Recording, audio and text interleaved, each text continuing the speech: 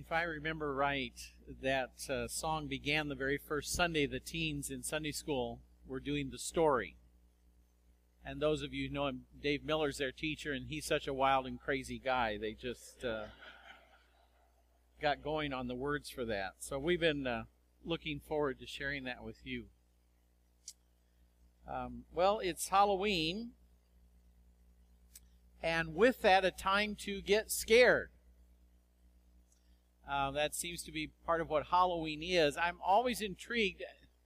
You probably wouldn't be honest in church. How many people who like horror movies? You know, I won't go near them. But there's others who just can't wait to get scared. And the more scared they get, the more they like the movie.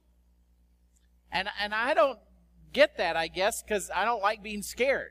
When you're scared, you're afraid. You don't want to go in that dark room. I remember, when you're a kid and you got to go to the basement to get something, it's like, whoa, that's really bad.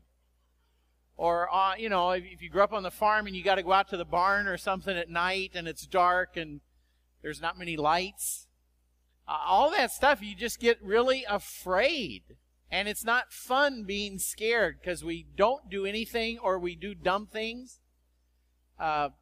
This week, late night, they played a bunch of video clips off of YouTube or Vine of people who were scaring people, and they were taping them as they scared them.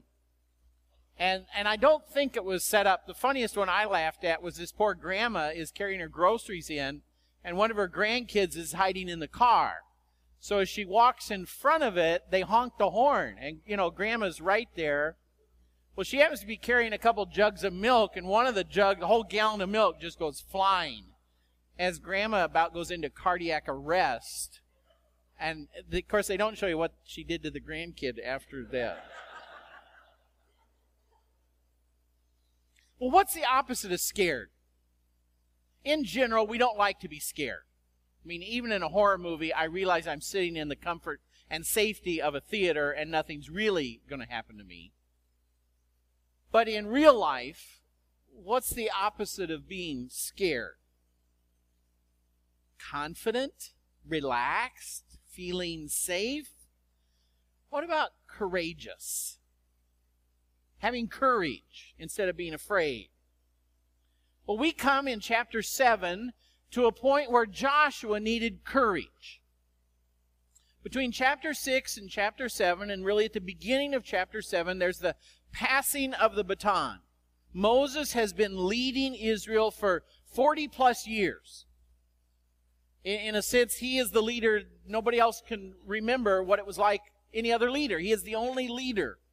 So this was a huge change for the nation. And Israel was again right where they'd been 40 years previously.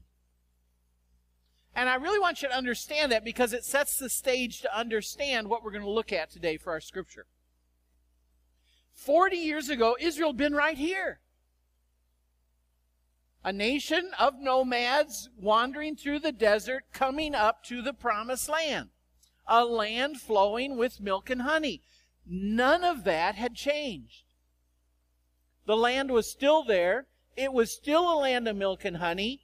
And there were still giants there. Still walled cities.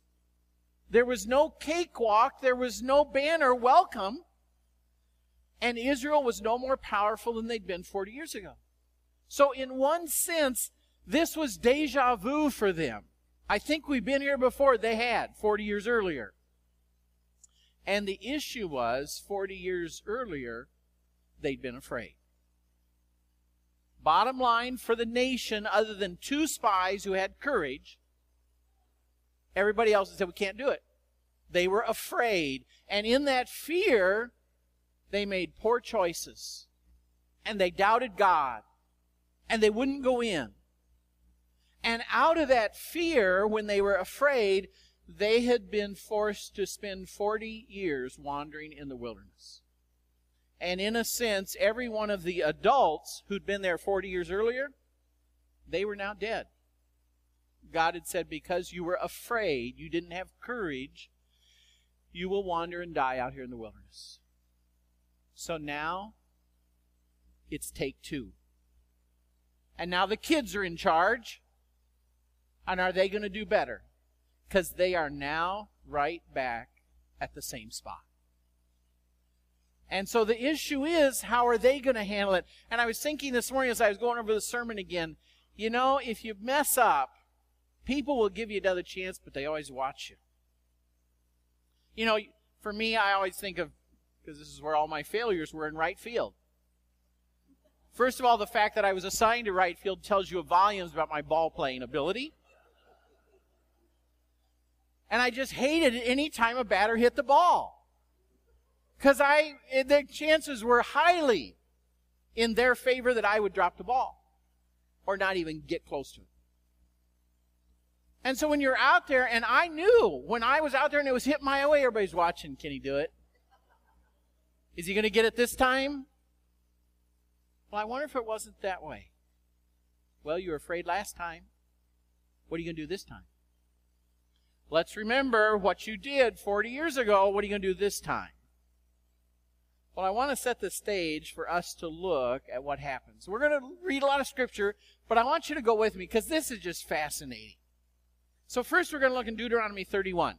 If you want to look over there, and we're going to read a couple sections because different people are talking in this chapter. And I want us to capture each of these talks because there's a common theme. Okay? So we begin with Moses talking to Israel. Now this is his final farewell speech. He knows he's about to die. He's 120 years old. He's not going to lead Israel into the promised land, but he gets to give a farewell speech. And I want you to capture a piece of this speech for what he says to Israel. I want to read, first of all, verses 2 and 3. Deuteronomy 31. So Moses, I am now 120 years old, and I'm no longer able to lead you. The Lord has said to me, you will not cross over the Jordan. So, Moses says, verse 3, the Lord your God himself will cross over ahead of you. I won't, but God will. He will destroy these nations before you, and you will take possession of their land. Joshua also will cross over ahead of you, as the Lord has said. And then jump to verse 5. Be strong and courageous. Do not be afraid or terrified because of them, for the Lord your God goes with you. He will never leave you nor forsake you. Now keep your finger there. We're going to read somebody else's talk. But notice what God says. 40 years ago, you guys were afraid and you flinched. This time, don't do that. Be strong and courageous. And that's what Moses says to him. I can't go with you. Be strong and courageous. Now Moses turns to Joshua, who's going to be in charge. Okay, verses 7 and 8. Then Moses summoned Joshua and said to him in the presence of all Israel, be strong and courageous, for you must go with this people into the land that the Lord swore to their ancestors to give them, and you must divide it among them as their inheritance. The Lord himself goes before you and will be with you. He will never leave you nor forsake you.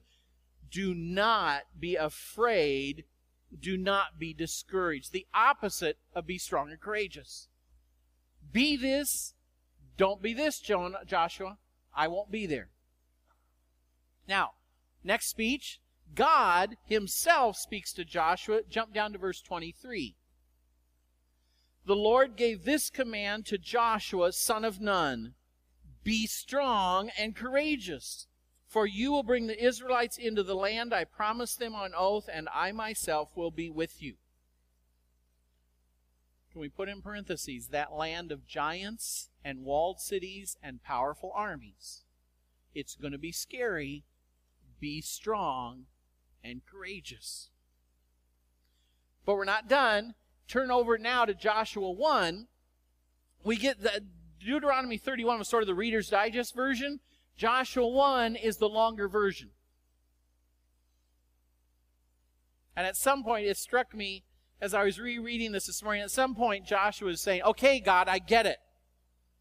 I won't drop the ball.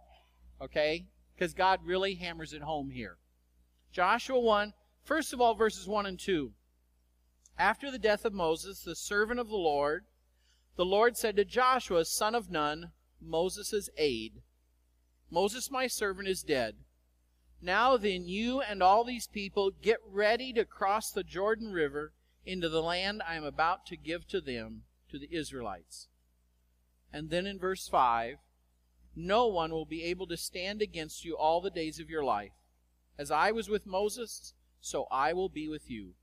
I will never leave you nor forsake you. God's promise. Verse 6, be strong and courageous, because you will lead these people to inherit the land I swore to their ancestors to give them. Be strong and very courageous. Be careful to obey all the law my servant Moses gave you. Do not turn from it to the right or the left, that you may be successful wherever you go. Have I not commanded you, be strong and courageous? Do not be afraid. Do not be discouraged, for the Lord your God will be with you wherever you go. Now, we're going to do one more thing there. So we've had Moses say to them, God say to them repeatedly. I think if you read that speech at one point by the end, Jonah had to be saying to God, okay, I get it. I'll be strong and courageous. But there's one more fascinating thing at the end of chapter 1. Because Joshua turns to the people and says, will you follow me? Are you with me? I sort of feel like it's the locker room talk by the coach before the team goes out to play the big game. And Jonah's saying, okay, can I count on you? Are you going to listen to me? Are you going to follow me? Are you going to be with me? And what I want you to hear is what the people respond to Joshua. It's part of the answer he wanted, and maybe part of it more than he wanted. Verses 16 through 18. They answered Joshua back. Whatever you have commanded us, we will do. And wherever you send us, we will go. Just as we fully obeyed Moses, so we will obey you. You can count on us, Joshua. Only, may the Lord your God be with you as he was with Moses. I like that. Joshua, we're with you, man. We just hope God's with you like he was with Moses. And that's our big wish. And then 18, whoever rebels against your word and does not obey it, whatever you may command them, will be put to death. Only be strong and courageous. The people up to Joshua.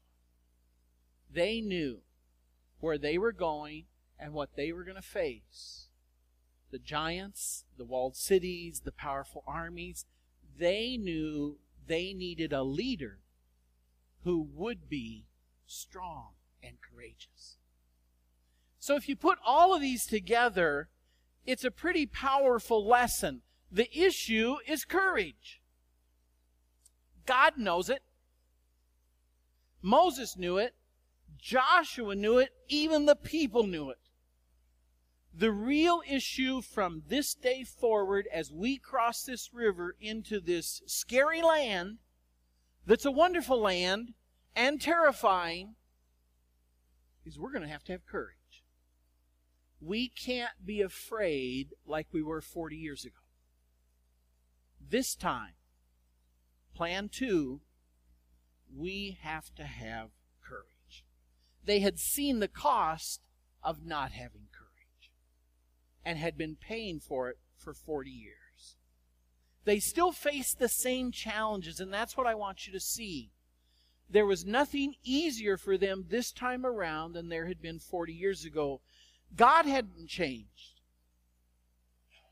The promised land hadn't changed.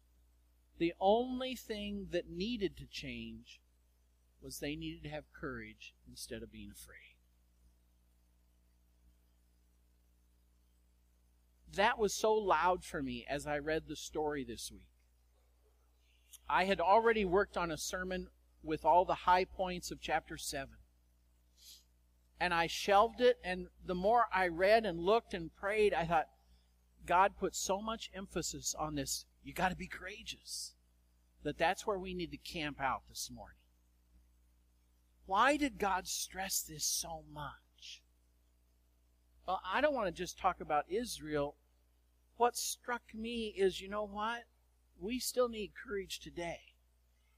And that's why I thought we needed to stay and talk with this today. Not just because Israel needed courage when they were going into the Promised Land, because they did.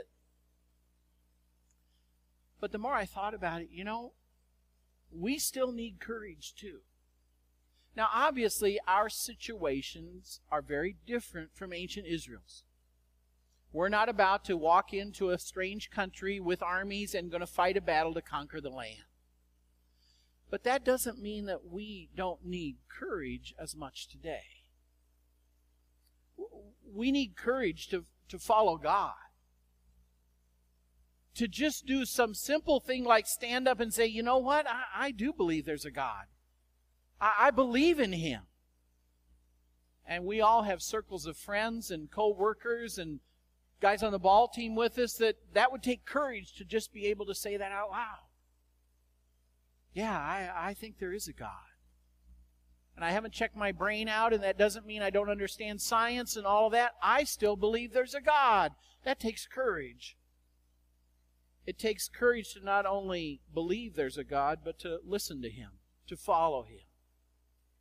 To say that His priorities matter to me. That what He said is important to me. That I want to do what He says, even if most people aren't doing that. Even if listening to God is going to make me look as sort of weird, old-fashioned, out of date, hung up, whatever word people use for people who still follow God, it takes courage to say, I'm going to swim upstream. I'm going to be different. Even if that means I get a label of weird or out of date. And it's not just courage to follow God. Our lives have giants too. Whether that is evil in our world, and how even some evil today has become so politically correct, to be against that evil means we're weird. It takes courage to say, it's not about me being judgmental or forcing values on somebody else. I just want you to say, I think that's wrong. I don't think that's the way we should live. I don't think that's right. I don't think it's okay. I know everybody lies, but I don't think it's okay. I know everybody steals, but I don't think it's okay. We've all come through the painful battle of this last year of homosexuality. And that is, it's so extremely politically okay today to be willing to say, I don't think that's the way we're supposed to live. I think it's wrong. That requires courage. And that doesn't mean we have to do it in a mean, judgmental, hateful way, but to just say, this is where I stand. Because this is what God says, and I believe Him. That takes courage. It takes courage to find rest in a world that sometimes feels out of control. We face tough times. Life isn't working, and we don't have answers. We're not in control, and we realize that. Whether that's in our jobs, our relationships, the economy, whatever it is. And to be where Paul was in a jail cell saying, I found peace and I can rejoice in God in my jail cell, that takes courage. Because what you're saying is, I trust God. There's nothing in me to trust. I don't have the key to get out of jail. I don't have the solutions for this. The only way I can have peace, not be afraid, is if I have the courage to say, God's going to take care of me. And I trust in Him. That takes a lot of courage today. It takes courage to take risks for God. When He comes to us and He says, I need you to do something for me. And that may be as small as saying, that person you work beside, I need you to be willing to walk through that door and have a spiritual discussion with them. Mention church at work. That takes courage. Sit with a bunch of guys after the game, saying, yeah, when I was at church last Wednesday. That takes courage. To have that kind of spiritual discussion takes courage. To get involved in a ministry. For the first time to say, we're going to do 5 shoe boxes. That takes courage. To go home to maybe a family that says, what? It takes courage. To sign up to help work with the children or work with the youth or go on a mission trip. One little task maybe. That takes courage sometimes when you feel God's prompting, but you're the one who's sitting there, in the cartoons, digging in your heels and scratching in the dirt. No, God, no, I don't want to go. And you go. That takes courage. If we only try the things where we feel safe, we will miss God's miracles. Can I say that again? If we only try the things where we feel safe, we'll miss God's miracles. 40 years ago, Israel had said, we only feel safe doing this. They missed the miracle. And every one of those adults has died in the wilderness. To see the miracle, they had to have courage to trust God. And that was the test where they were at the beginning of chapter 7 of the story. Now, the real question I want us to spend some time with today before we close is, well, okay, Jim, if I'm supposed to have courage, I'm not sure I feel like I do. So how do I gain courage? We don't talk a lot about that, do we? We hold up people who have courage, and we're painfully aware when we don't have courage. But what if I'm in this category of the not have courage and say, how do I move over here and get courage? Can I throw out 6 things that help us build courage? Because that, to me, I want to be helpful today and say, I want more courage. How do I have that courage? So let's go through them. They're listed in your notes. The first way to have courage is listen to His Word. I want us to go back and read one more thing out of Joshua 1, and you can just listen. We actually read it earlier, but I want to go back and focus on it. When God is telling Joshua, you got to have courage, Joshua, notice what He says in verses 7 and 8. Be strong and courageous. Be careful to obey all the law my servant Moses gave you. Don't turn from it to the right or the left, that you may be successful wherever you go. Keep this book of the law always on your lips. Meditate on it day and night, so that you may be careful to do everything written in it. Then you will be prosperous and successful. You will be strong and courageous. But you got to take God at His Word. You got to read that Word so that you know you're following God, so that you know you're on the right path.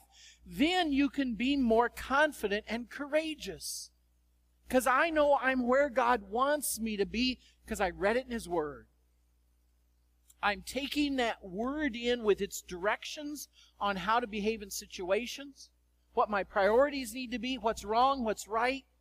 And the more I take that Word in, the more I find I have courage. And of course, you don't do that if you're not taking in the Word. That's part of why I am so thrilled with what I see and hear from people reading the story, sometimes for the first time. And it's not too late to jump in. We still have copies of it you can get. But be reading that Word every week. Because the more that Word is coming into you, the more you're going to find its ideas in your head to help you have courage as you face situations. The second thing is look at His power. For Joshua, how do you have courage? Well, look backwards. Well, let's see. There were the plagues.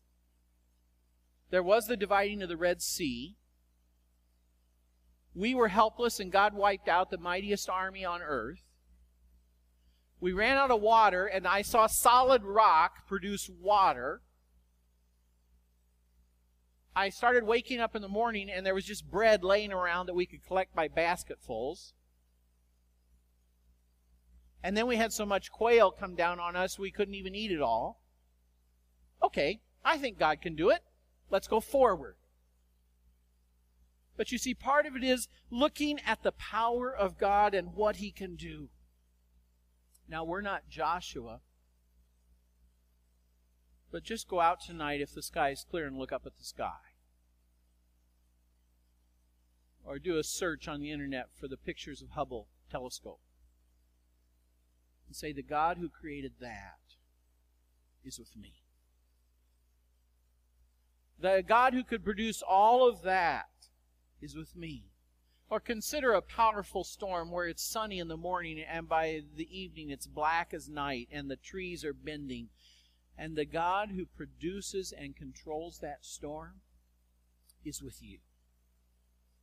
Whatever it is for you that is a powerful picture of the power of God, keep that in front of you. Because that God can handle whatever you face. But you've got to remind yourself of this God and how powerful He is. The third thing is trust His promises. This links with the first one. Because Scripture is full of God's promises. There are literally hundreds and hundreds of promises of God in the Bible. You need to read those. Because they're in the contract. God didn't just say it. You know, we've all had people tell us stuff and then you come back to them and they say, oh, I didn't say that. God said, hey, you can put it in print. Put it in the contract. I am making this promise to you. I will do this. I will never do this. I will always do this. And we have it in print.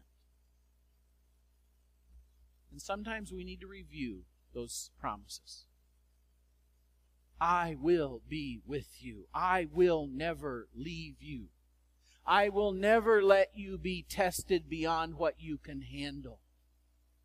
I will always provide a way out. I will turn anything into good for you. Those are all promises of God. And sometimes to have courage, we have to sit and do a little review. That's why it's so valuable to memorize some of those scriptures. Because sometimes we need to quote them to ourselves, in our head, in the moment, at work, in the car, in a conversation, where our courage is weakening, and fear is growing, and doubts are growing, and we need to review some of those promises. Because it's the only way to strengthen our courage back up. You see, God cannot lie. That's part of His nature. There's just some things that aren't going to happen. I'm not going to fly. It doesn't matter what anybody else tells you. Whatever you hear, I'm not going to fly. It's just not going to happen. Not on my own. You never have to worry about that. Well, that's such an obvious, silly thing, but God is the same way with lying. It's just not in His nature. He's not going to lie. It's never going to happen. But if that's true of God, then that means all these promises, we can count on them. And there will never be a situation or a day when God doesn't keep that promise. Doesn't matter where you're at, how deep you're in over your head, God will never lie. He will never not keep His promise. That is an anchor for us for courage. The fourth one, review His record. All He did for Moses and Israel, all He did for Joshua and everything we read in chapter 7, all He did throughout the entire Bible. But not just there. He is at work today. Testimonies. Kim and I have a crusade that we haven't done very well at, but we won't give up. We need to hear testimonies from today. Because we all need that. It's one thing to hear, well, God divided the Red Sea. God, tore down the walls of Jericho. Oh, that's great. But we also need to hear He's doing that today. And that's the value of testimonies. And I know testimonies have a lot of caricatures and we tease about them. But a real testimony of saying, I need you to know this is what God did today. This is what God did this last week. And somehow we want to figure out how to share those. Because we all need that. Because what that does is it gives us a track record for God now. And if I know that He is at work here today in Anoka County in 2013, that will help me have courage when I face a tough situation. Because I am rehearsing God's track record. And as I review that, it helps me have courage as I move forward. The fifth one, rest in His love. You see, if we're convinced that God loves us, then I'm going to have courage. And that's why I love how we celebrate communion every Sunday. Because it is a physical act that reminds me of how much God loves me. It reminds me of the extent God was willing to go by sacrificing Jesus, by dying on the cross. And as Paul himself says, if He has gone that far for us, how will He not also be with us? I know God loves me because He showed it. And if I remind myself of how much He cares about me, then that gives me courage to move forward. And the last step to have courage is talk to Him. We call it in theology prayer, but all it is talking to God. And if you're afraid, if you're doubting, if you're ready to run the other way, first of all, guess what? God already knows that. He knows everything. So you don't have to be ashamed to go to Him in all honesty and say, God, I'm about ready to bail. I just got to be honest with you. I am terrified. I'm not sure there's a molecule of courage in me right now. Help me. Moses had to do that. Joshua had to do that. It's okay to go to God and say, I'm wavering, man. I need you to help me have courage. You see, God loves to be in that place where we just ask for His help. How many of us as parents watch our kids struggle and fail, saying, would they just ask me for some help? Now, sometimes we jump in when we shouldn't, and that doesn't work well. But we're wishing they would just ask for some help. We'd love to help them. God's the same way. One of the best ways to have help with courage is to go to God and say, I need some help. I need some more courage here because I, in my humanness, don't have enough.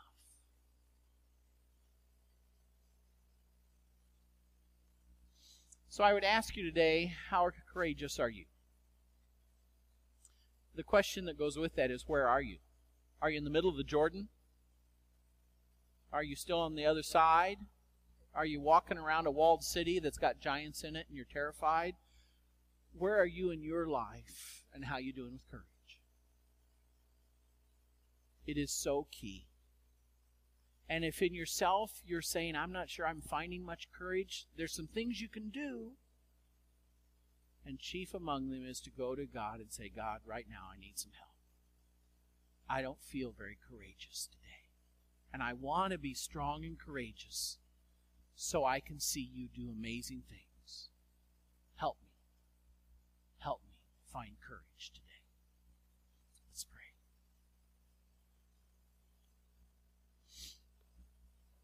Father, thanks. Thanks for how much you talk to them about. You got to be strong and courageous. Once we look at them all and line them all up, it's a pretty clear message. And the truth is, we still need to hear that today. Because it's as hard for us to be courageous sometimes as it was for Joshua and Israel. And you helped them, and they took the promised land. And I ask you now to help each person in this room, some of whom I know are struggling for courage. Help them, that they might focus on you and be strong and courageous, so they can see you work in their lives too. I ask this through Jesus.